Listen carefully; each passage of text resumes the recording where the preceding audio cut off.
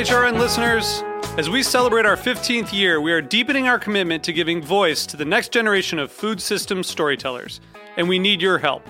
Our internship and fellowship programs help activate new possibilities for underrepresented and underestimated young people through experiential journalism, audio engineering, and production training. Through these unique programs, HRN helps food equity stewards build essential workforce readiness skills that expand their potential and foster economic mobility. Please consider supporting these critical programs. And with a minimum donation, you can be entered to win a dinner for two at an amazing restaurant in one of 8 cities and tickets to a concert at a great venue in one of those cities. We have incredible partners across the country who have donated, as they also share our passion for helping to educate the next generation of food systems storytellers. Check out heritageradionetwork.org/15 to donate and enter to win today.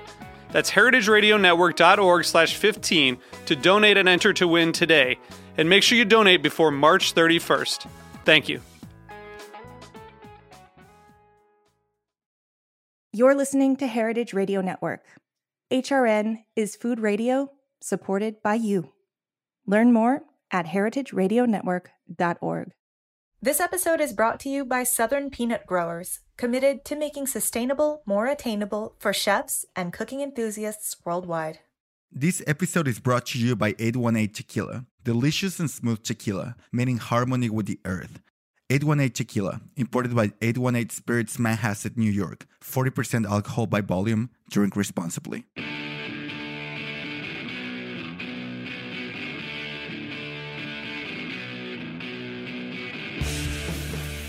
This is What Doesn't Kill You, Food Industry Insights. I'm your host, Katie Kufer, and I have an amazing, amazing show today.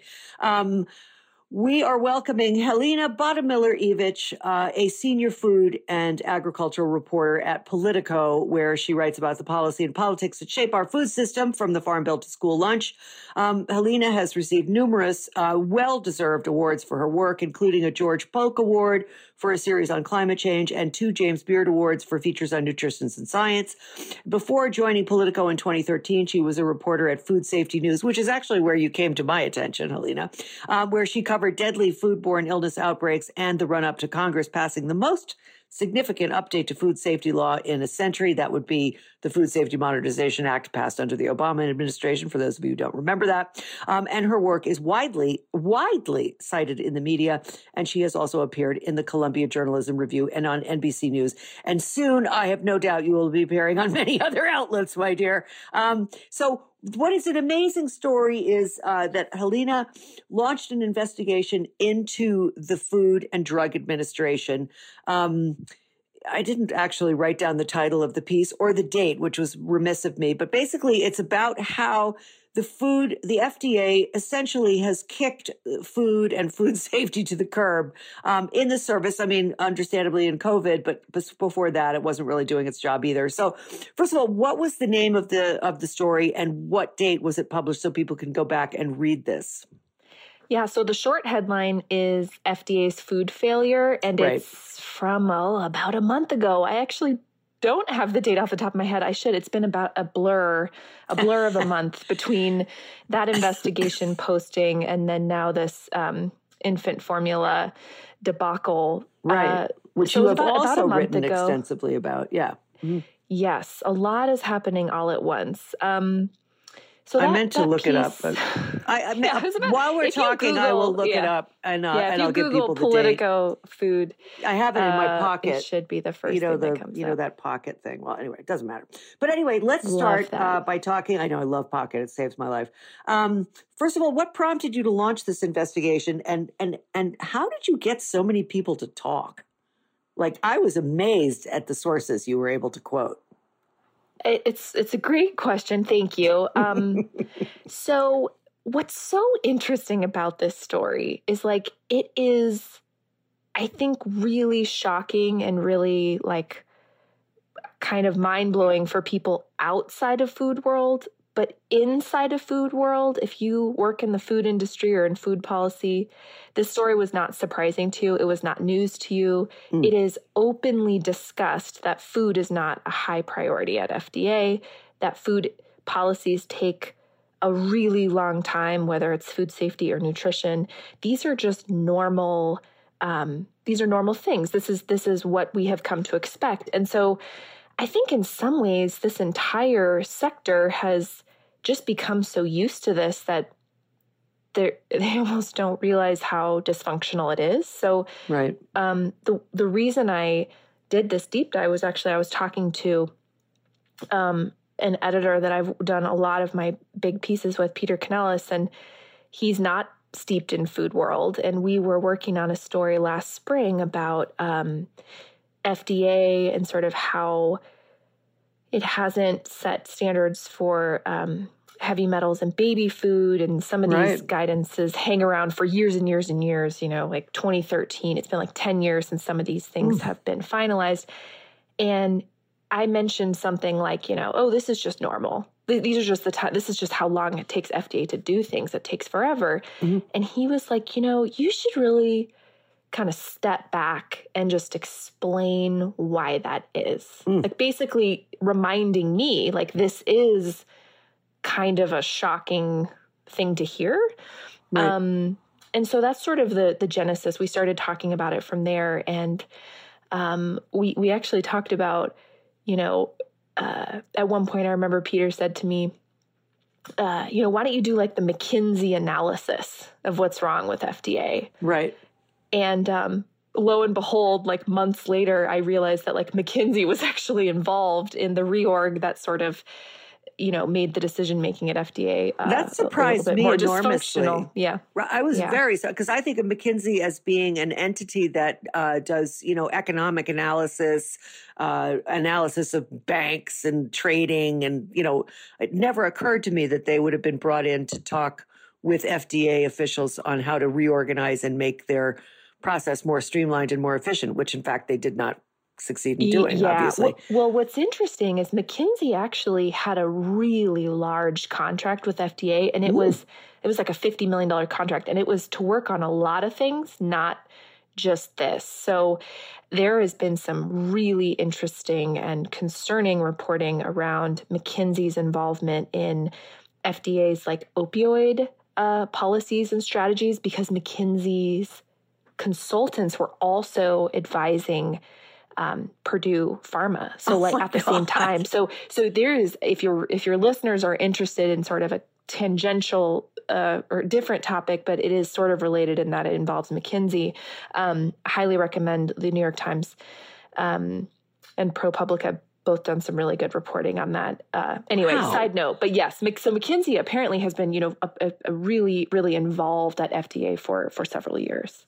Absolutely shocking. So you got people who were former FDA, officials, cogs in the wheel, as it were, as well as quite a few people who are working there currently to talk about some of the problems. And it seemed as if they were all, as you say, sort of resigned. Like it was just sort of shocking at how complacent they were with the status quo. And I wondered if you could talk a little bit about what they said, but also some of the structural flaws that have contributed to, the various issues that you uncovered in the investigation. Yeah. Well, just to give you one example, I think one of the top quotes in the story is from Stephen Ostroff, who was acting commissioner of FDA twice and was also one of the highest or the highest food official before he retired. And when I called him to ask about this story, and I note this in the piece, he was so ready to discuss like the concerns about structure and everything that he came up with like a list of of his concerns. And he was very open that food has long been a back burner issue, that there's a lack of urgency. And this is a theme that is repeated across like current and former officials. And then also, the food industry sitting on the outside and consumer advocates both get frustrated with FDA slowness, sometimes for different reasons, right? Like the consumer groups want them to take a harder line. Industry groups often just want clarity on like where things are headed. Even if they don't love what FDA is doing, they want to know what their rules of the road are, right? So everyone kind of comes at this from a different angle. But where there is broad consensus is just that it takes too long to get any of these things done. So like there's so many examples. You mentioned FSMA. We're 11 years into FSMA, right? And we don't have an ag water standard, a standard to regulate the water used in fresh produce. Right. I mean, sodium has hung around forever. We still don't have voluntary sodium goals. Those are going to kick in the next 2 years here. So, you just go through these examples, and I started joking that I needed like a spreadsheet or something to keep a list of like, I would talk to people and be like, hey, I'm doing this story on, why it takes it takes FDA forever to do anything. And people would go, oh my gosh, are you going to include, grass and food chemicals? Are you going to include, antibiotics and agriculture? I mean, the number of issues I wasn't able to include that also have really long timelines is kind of astonishing. And again, sort of proves out this theme even further. Like the story could have been 3 times as long. It could have been a book. Yeah. I don't have time for this, but I mean, literally you could write a book. You could write a book about this. Yeah. I could. But Helen, so what are the structural flaws? Like, why does it take so long for, say, for to give that example that you just did about establishing water quality standards for cleaning produce? Now, this, for people who aren't aware of this, like every time there's a spinach recall, a romaine recall, we all have seen those. They've come up in the news. You do get, and they cause hundreds, sometimes thousands of cases of foodborne illness. And this has been ongoing for decades. And they've been working on this water quality standard for, I don't know, 10 years? Mm-hmm. And they still don't have a water quality standard or even a method of enforcement. Can you explain to people why it is that it takes so long for these various, investigations and policy decisions to be, funneled through whatever the bureaucracy is? Yeah, you brought up structure, and I think that's a key thing to keep in mind here. So essentially, FDA is below the Department of Health and Human Services. So it regulates like a quarter of the economy or a fifth of the economy or something. Wow. Which is big, right? Consumer spending, think about it, includes like cosmetics, food, microwaves, drugs, biologics, medical devices, right? So it's a pretty sweeping agency. But because it's below HHS, the FDA commissioners, Senate confirmed, but they're not in the cabinet. So they're just kind of structurally a little bit lower down in the government when you think about it that way. Mm-hmm. Then there's the fact that the FDA commissioner almost always comes from more of the drug or medical product side. So like we have never, that I know of, seen a commissioner that was like really from the food side. I think we had one veterinarian that, had maybe some more animal drug background, but it's almost always heavily on the, the medical products and drug side. So then I think you get a natural sort of leadership tendency to focus more on these other issues. There have been some exceptions where commissioners will come in and they have a lot of interest in food, like David Kessler during the Clinton administration was really interested in nutrition, did the nutrition facts label for the first time. Recently, actually, the Trump administration, or Scott Gottlieb, who was commissioner during the Trump administration, he was tremendously interested in food issues. I mean, you would see him pushing the ball. He was trying to push the ball forward even on like sodium reduction, which was hard to get done even during the Obama years. And so there's a few exceptions, but for the most part, the commissioner is just not that interested in food issues. So that's the second one. And then thirdly, I think the structure at CFSAN itself, which is the Center for Food Safety and Applied Nutrition, which is FDA's like food division. Yeah. They have structural and leadership problems there too. There's like an open power struggle between the top 2 officials right now. There's, I think, a deep-seated culture of being afraid to really do anything too controversial or anything that might kind of spark too much pushback or ire. And then there's the issue of the food industry being quite powerful on Capitol Hill. And one of the observations that Gottlieb makes in this story, which I think is so interesting, is saying that like the food industry goes to the Hill to push back on what FDA is doing pretty frequently. They do not, the drug industry doesn't do that for FDA. Like they kind of respect FDA's role and like authority. And so there's just a fundamentally different relationship with the industry, which is kind of an interesting wrinkle here. I think that's fascinating. I mean, the idea that the food industry goes to Congress, congressional members, and says, oh, we don't like this proposed new standard for, say, antibiotics in livestock, a subject which I return to again and again with increasing ire myself, because I can't believe that in the 12 years I've been doing this radio program, not one damn thing has changed. You know, there's been all this reporting about the implications on worldwide health from overuse of antibiotics, and yet we still do not have mandatory mandatory regulations about what can be used in what circumstances and by whom. And what you're saying to me in a way is that this the Center for Food and Center for Food Safety and Nutrition should really be spun off into a separate agency from the Food and Drug Administration. Don't you think? I mean, yeah, there are definitely experts who have made that case, right? Yeah. That we should have a single food safety agency, and you should wrap because we have this weird divide between FDA and USDA, right? USDA, you have to have an inspector in the plant to operate, and FDA has a much different model where they are more likely to inspect like once every few years. So, shouldn't there be sort of a unified strategy on food safety? And I think maybe intellectually you can make that argument. I think politically it's darn near impossible to actually make that happen. But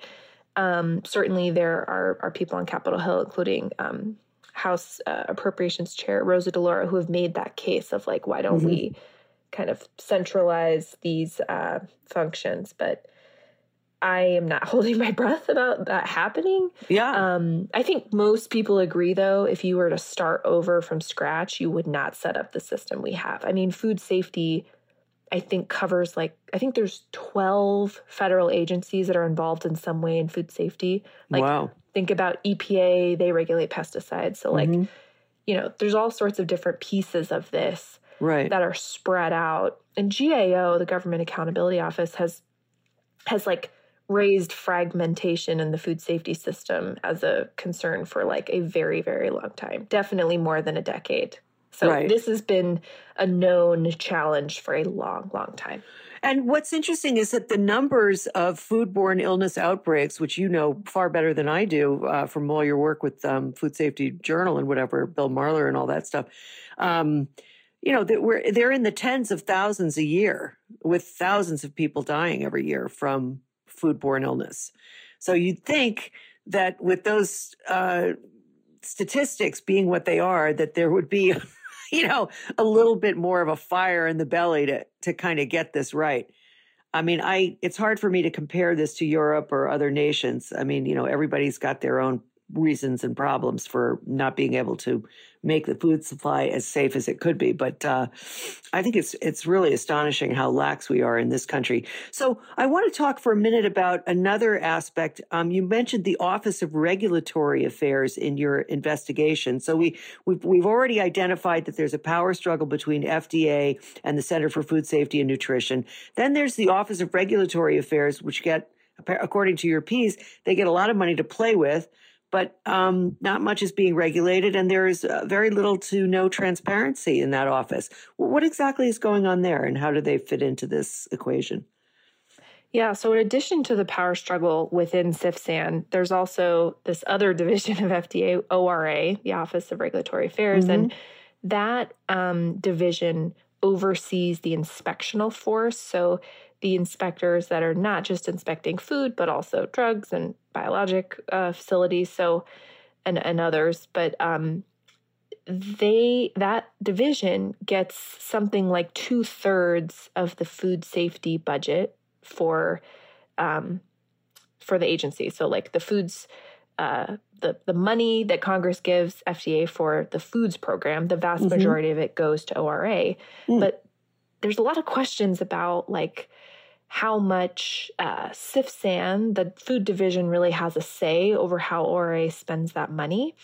And they are doing fewer and fewer food safety inspections, even though they are getting more and more money. And so some members of Congress and definitely some food safety advocates have raised questions like, can you better explain how you're spending this money? Can you have more transparency over how decisions are made? So there is some pressure on that piece of it, which I think FDA Commissioner Robert Califf, who's going to be before the House Appropriations Committee this week, I can imagine he will get some questions on that this week.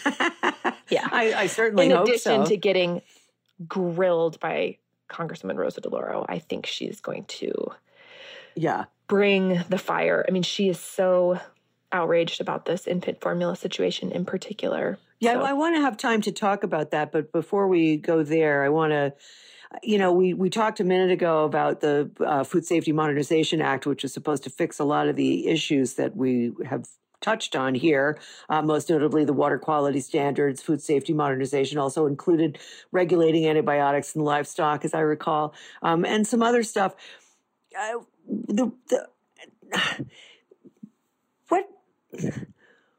What are some of the other places where, say, the Office of Regulatory Affairs, they're supposed to be pushing inspectors into the field?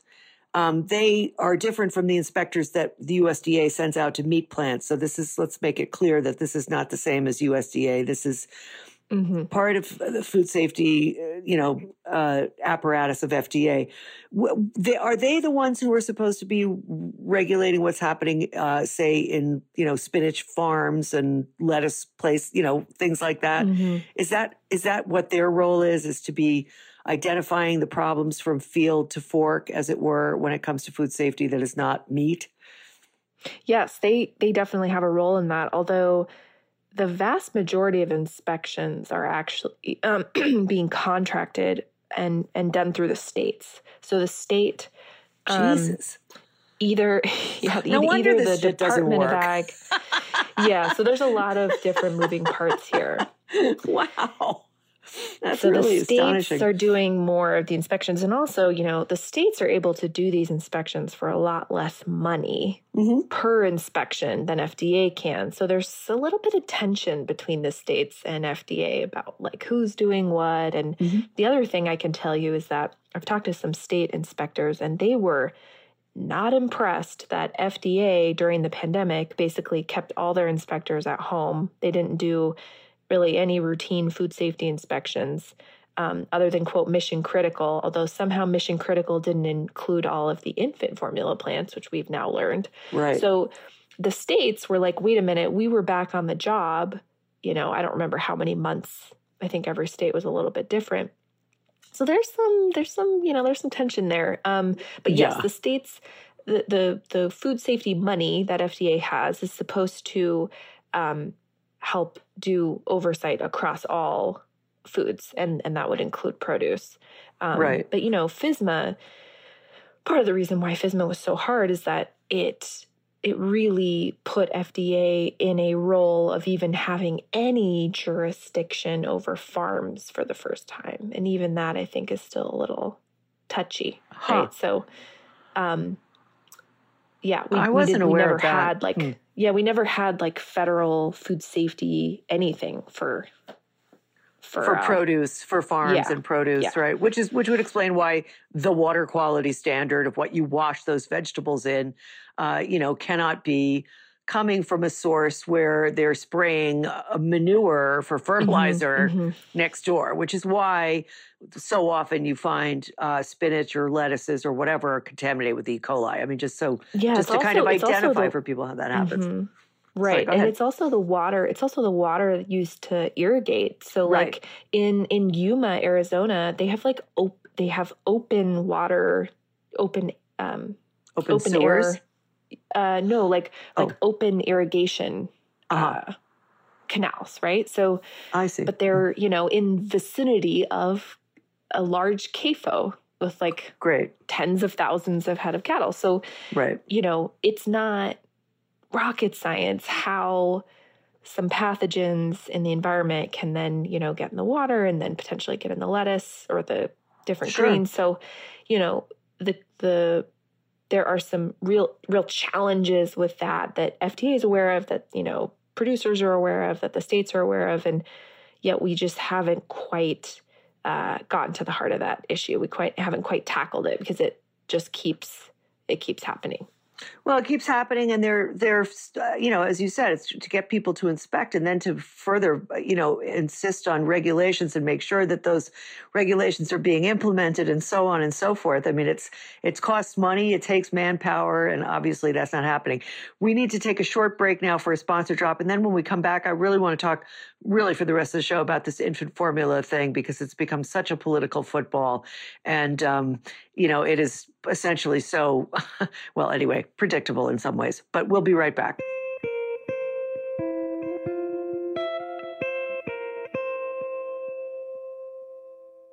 This episode is proudly supported by Southern peanut growers, who are spreading the word about peanut sustainability. As the planet's resources are strained to meet the nutritional needs of its populations, many responsible chefs are doing their part by sourcing local and sustainably raised food. Many are surprised to learn that peanuts are one of the most sustainable plant-based proteins available. Southern peanut growers created the campaign Making Sustainable More Attainable in partnership with award-winning chef Steven Satterfield. Together, they're bringing the sustainability message to chefs nationwide. Whether it's conserving water, minimizing fertilizers, or achieving zero waste, peanuts are a logical choice for your next menu. Southern peanut growers represent farmers across Georgia, Florida, Mississippi, and Alabama. For more information, visit www.peanutbutterlovers.com. I'm Chava Periban, co-host of Agave Road Trip on HRN, here to talk about 818 Tequila. 818 creates their tequila using traditional methods at a family-owned and operated distillery in Jalisco, Mexico. From the blue agave they grow to their recycled glass bottle, 818 emphasizes the earth's importance in all they do. Their distillery runs on biomass and solar power, which means they don't rely as much on fossil fuels and are able to reduce their carbon footprint. Their labels, corks, and boxes are all certified by the Forest Stewardship Council as coming from sustainably managed forests. 818 is a proud member of 1% for the Planet, through which they support HRN as well as Sacred, my organization in Jalisco, where together we transform agave byproducts and water waste into adobe bricks that are donated to local infrastructure projects, like a local library in Zapotitlan de Vadillo.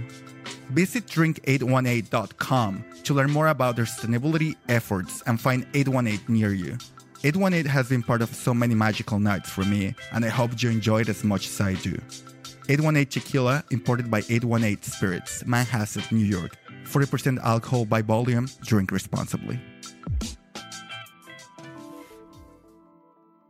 Okay, so even today in Morning Ag, Politico's Morning Agricultural Report, which I hope people are subscribing to, you had a little piece about the infant formula recall. Now, one of the things, somebody sent me a piece about this. I haven't read it as thoroughly as I should have. But to start off with discussing this, let us explain to people that the number of companies that are allowed to make formula in this country are very small. Like so many other aspects of our food system, they are highly concentrated monopolies.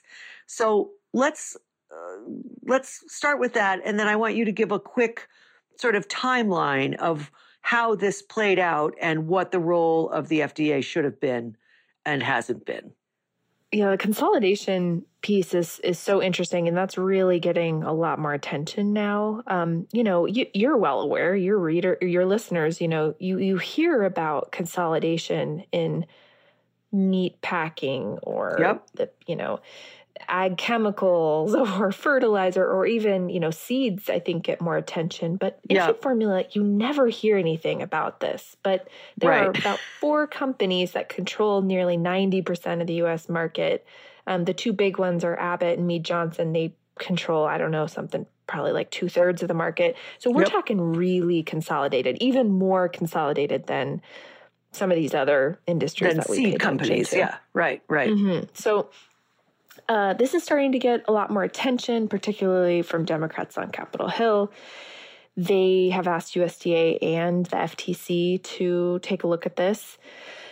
I think we're going to hear more on this front because the shortage is getting a ton of attention. It's causing a lot of people to sort of look under the hood, right? And say, why is this happening? And I think there's a lot of contributing factors, but consolidation is clearly going to be a hot topic. We don't have we don't have that many companies that are really major players here. And there's also been some questions about what role the WIC program might have played in fueling consolidation or encouraging it, because WIC, which helps low-income families that are either pregnant or have young children get like healthy staples. They also provide free formula and breast pumps and things like that. WIC probably buys about half the formula-ish. We don't really have great up-to-date numbers on that, but a huge chunk of the U.S. formula market is WIC. So WIC does exclusive contracting state by state. So companies bid for contracts and then they get the exclusive rights to the whole state. And this really affects not only, obviously what WIC options there are, but then also the retail options and sort of the demand in that state is affected by that. So Democrats are now saying, look, we don't blame WIC. We love the WIC program, but are there, maybe some things that can be done to encourage competition and maybe make sure that one of these federal nutrition programs isn't exacerbating consolidation. So I think that's going to be something that's looked at as well in the coming months. So remind me of what happened here. So Abbott, a couple of babies, or actually, I don't know, what was it, about a dozen infants came down with a bacterial infection, right? Yeah. Okay. So for, basically we all learned about this in February. So February 17th, FDA and Abbott announced this really massive recall, which included Similac. Abbott Nutrition makes Similac, which is the number one brand in the U.S., and it included a couple of other brands as well. So this was probably the largest recall, the infant formula recall in history. We don't exactly have the volume, but it was quite big. So then once this recall happened, I noticed that the first illness had been all the way back in September, right? So we're talking about February. The first report of an infant being hospitalized was in September. Right. In total, there were 4 infant hospitalizations and 2 deaths that were reported, and that is what sparked the this recall whole situation. Right. So basically what happened, after the recall happened, we then started to learn more about the run-up. Essentially what happened is February, there was a hospitalization that was reported from Minnesota. And the same week that the hospitalization was reported to FDA inspectors were in that plant, in the Abbott Nutrition plant in Sturgis, Michigan. And it appears they were not told about the hospitalization. So they weren't looking for Coronabacter. We don't even know if they swabbed the plant for that bug. They don't normally do that unless they have sort of reason to be looking for it. So it just is a coincidence they were in there, and they hadn't been in there in 2 years, even though normally they would be there every year. Like that's the typical sort of cadence for infant formula inspections. They happen much more often than regular food inspections because it's a very vulnerable population, obviously. So, so they were in there after 2 years. They found some issues, but nothing like super serious. There was no warning letter, no, regulatory action from there. Okay. Then we learned in October, top FDA officials got a whistleblower warning from a former plant employee. Whoa. Basically, alleging that not only did this plant have food safety issues, but that they were falsifying documents, like records. They were on purpose hiding things from FDA inspectors, really some serious allegations. 34-page single-space document, like really serious, sent to 7 officials at FDA. They did not interview that whistleblower until December. Oh, my God. I know. So in the meantime, you had 3 more reports of infant hospitalization. Yep. You had 2 deaths reported. And then FDA went back into that plant January 31st. So we're talking September, October, then January 31st, they go back into the plant. They found really serious issues when they went back in January, including, repair issues, standing water, like lack of food safety controls. And they found 5 strains of Chronobacter. So that's the bacteria we're talking about here. Right. Then they recalled February 17th. So that's like the top line of the lead up timeline. So there are many, many questions about why this took so long, why decisions were made. Members of Congress have a lot of questions about this, as do I. I mean, I've had a really hard time getting answers from FDA to explain their decision making. Yeah, I know. Shocker. Yeah. Oh, my God. I mean, do you think that FDA, will heads roll because of this? I mean, what do you anticipate? There's going to be a congressional oversight wearing, right? Led by... Sorry, yeah, we're having so Commissioner Califf is going before House Ag approves Thursday. But then next week, next Wednesday, Congress has scheduled 2 infant formula hearings on the same day.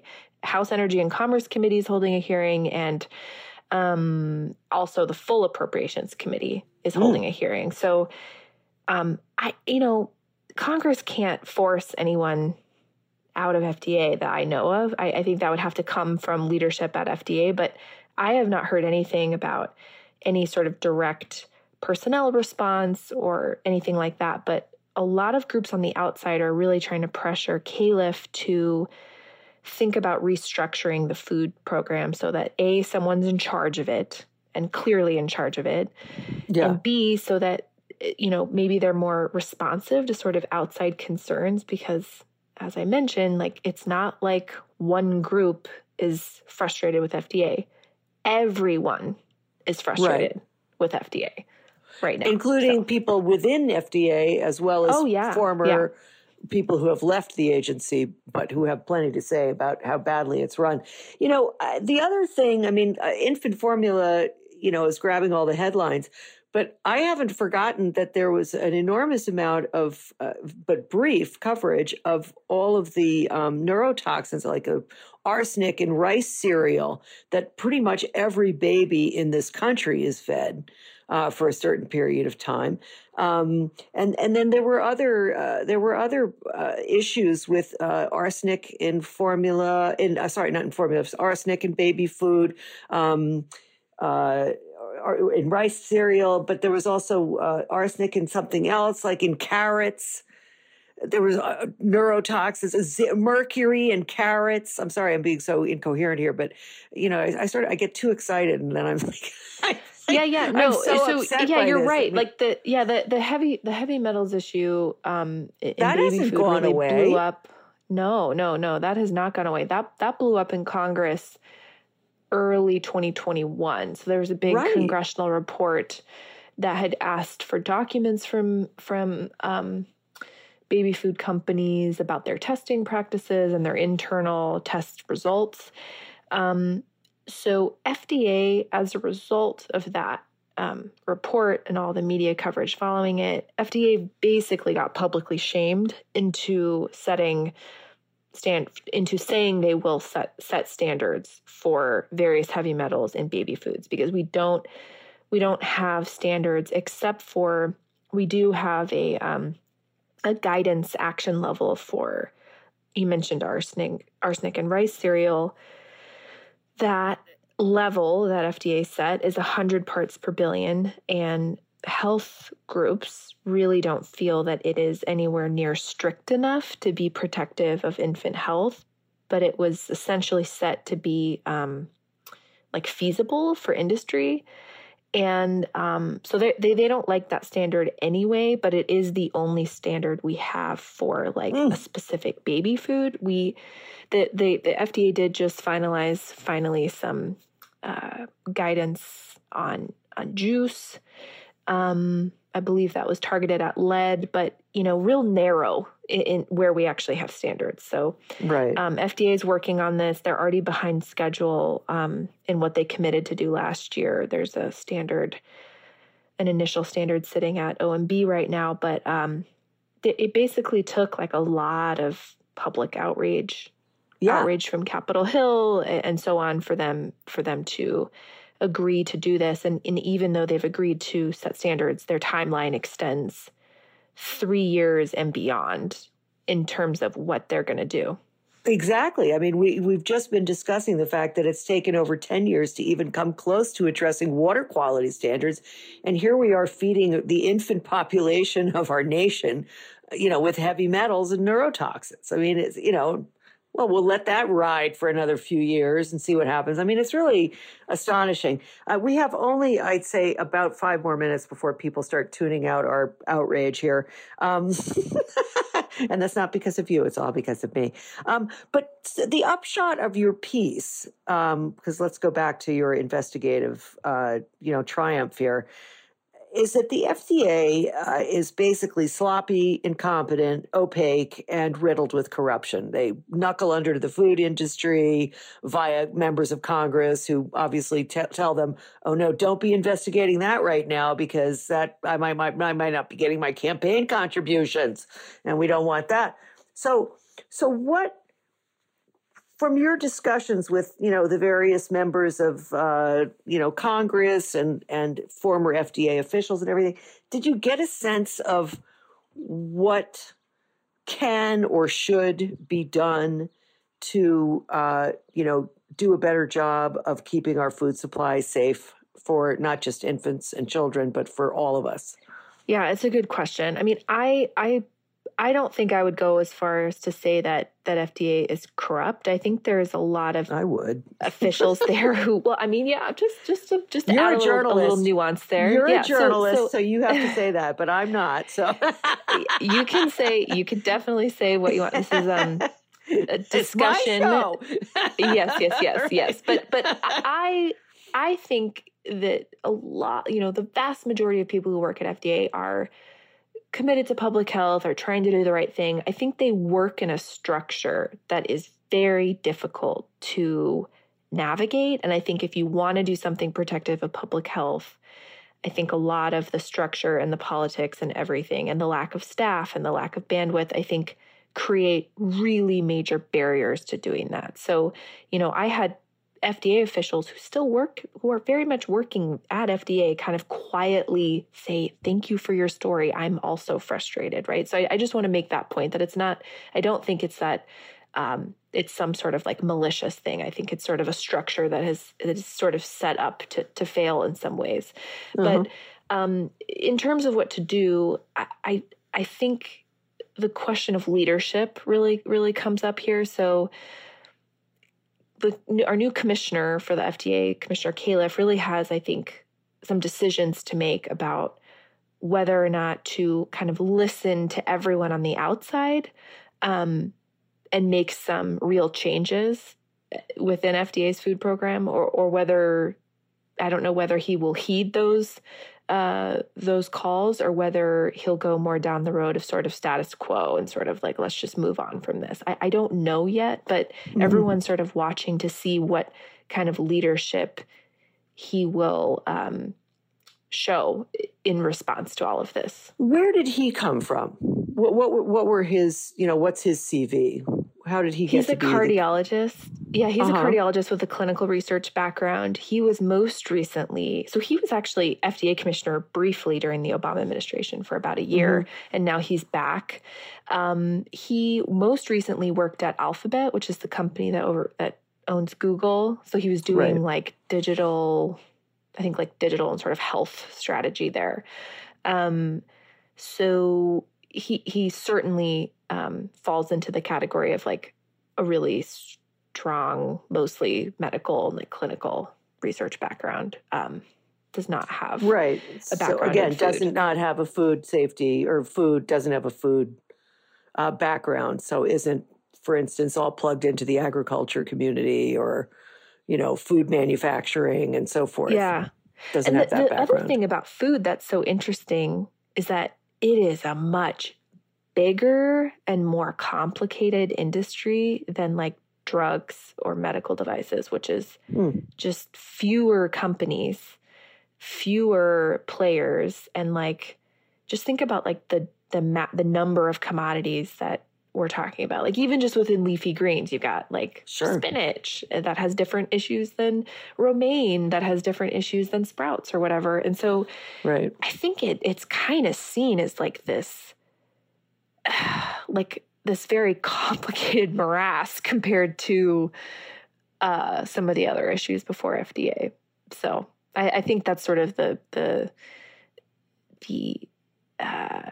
reputation that food has, is it's like this complicated and really messy area. It is complicated. Yeah, you and I know this. Yeah, I mean, it is.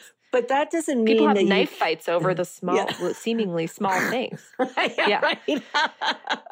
But it doesn't. I mean, to go back to the corruption issue, I don't mean to suggest to anybody that the people who work at FDA are taking bribes on the side to look the other way when something bad goes down. That would be very illegal. Yes, I don't think that's what's happening. But I do think that succumbing to pressure about what kinds of regulations should be imposed on various aspects of the food industry, that I do believe is subject to corruption. And I do believe that there are probably people who are, if not turning a blind eye, just sort of, letting business proceed as usual because it's potentially a bomb for them if they were to meddle in the business of, trying to impose some sort of regulation that people don't like imposing regulations on the use of antibiotics in livestock, for example, which has been dragging on to the detriment of public health around the world. I mean, there's no disputing that this is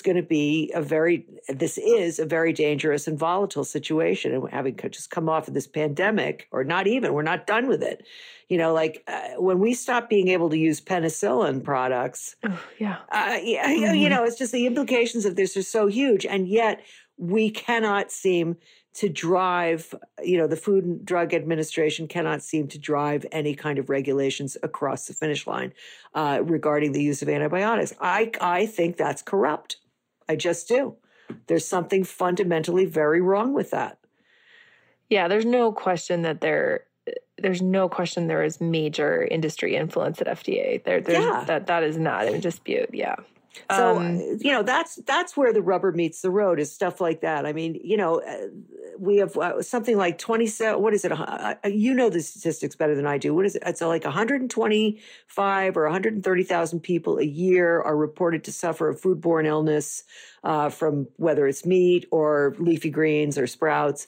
Probably around 25 or 30,000 people a year are dying from those same illnesses. Like it's 100. I think CDC's numbers are 128,000 hospitalizations and 3,000 deaths. And they also estimate that like something like 48 million people actually get some version of foodborne illness every year. Although a lot of those cases are norovirus, which I don't know if you've had recently, but it's awful. I have to say, I had it twice this year. You're kidding, really? I assume that's what I had. I mean, it was just awful. Yeah. I've had it once. I'm not even sure that's what it was, but probably. I mean, I ate a bad hamburger and I was sick for about 3 days. And boy, you're right.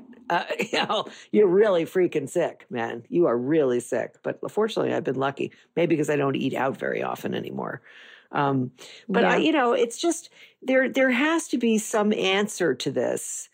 Just as there has to be an answer to the consolidation of the baby food or the infant formula, industry is another place where there is, somebody is making bank on this stuff.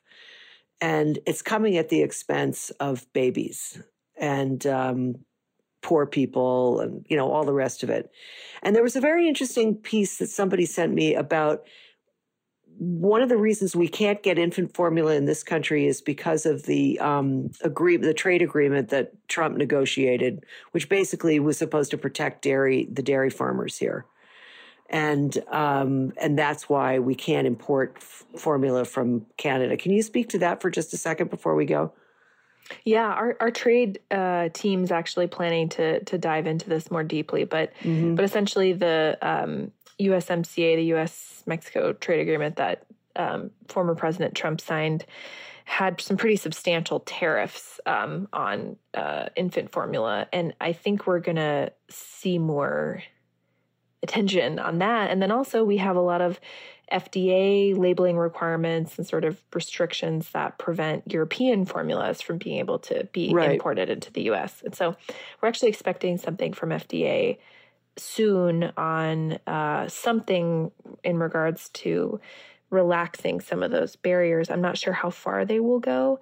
But Canada right now is not having an infant formula shortage. And there was something going around on social media that, moms just needed to go on Amazon Canada and they could just ship it to their house. And that's certainly not true. I can assure you, I actually tried to do that yesterday because I was like, that's interesting. Right. And I'm visiting family in Washington State. So I'm about 2 hours south of the Canadian border right now. And I can't order product from Amazon's Canada, even though they have plenty of stock. So there's something to look into there, right? Like, absolutely. Does that make sense? Yeah. Well, I'm afraid we have to close here, but thank you so much, Helena, both for your exemplary work and also for spending 45 minutes on the phone with me.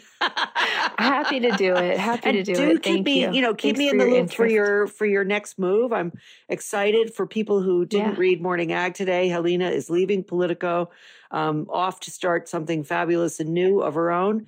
We'll be reporting on that on this show whenever she gives me the go ahead. So I really appreciate your time today. Thanks so much for doing this and for all the great work you've been doing and will continue to do in the future. I really look forward to it. Thank you so much for having me. And thank you for continuing to stay on these issues. I think it's important. So I try to do my little bit. Anyway, thanks everybody for tuning in. Thanks so much to my sponsors, as always, for supporting this program and all the shows on Heritage Radio Network. Remember, you can listen to things like, Taste of the Past or Eating Matters. I mean, there's so many great programs on this station. So if you haven't dipped in elsewhere, please do so whenever you can. And we'd all be grateful for it.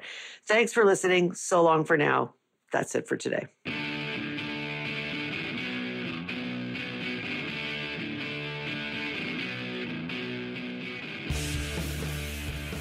This show is powered by Simplecast. Thanks for listening to Heritage Radio Network, food radio supported by you. Keep in touch at heritageradionetwork.org/subscribe.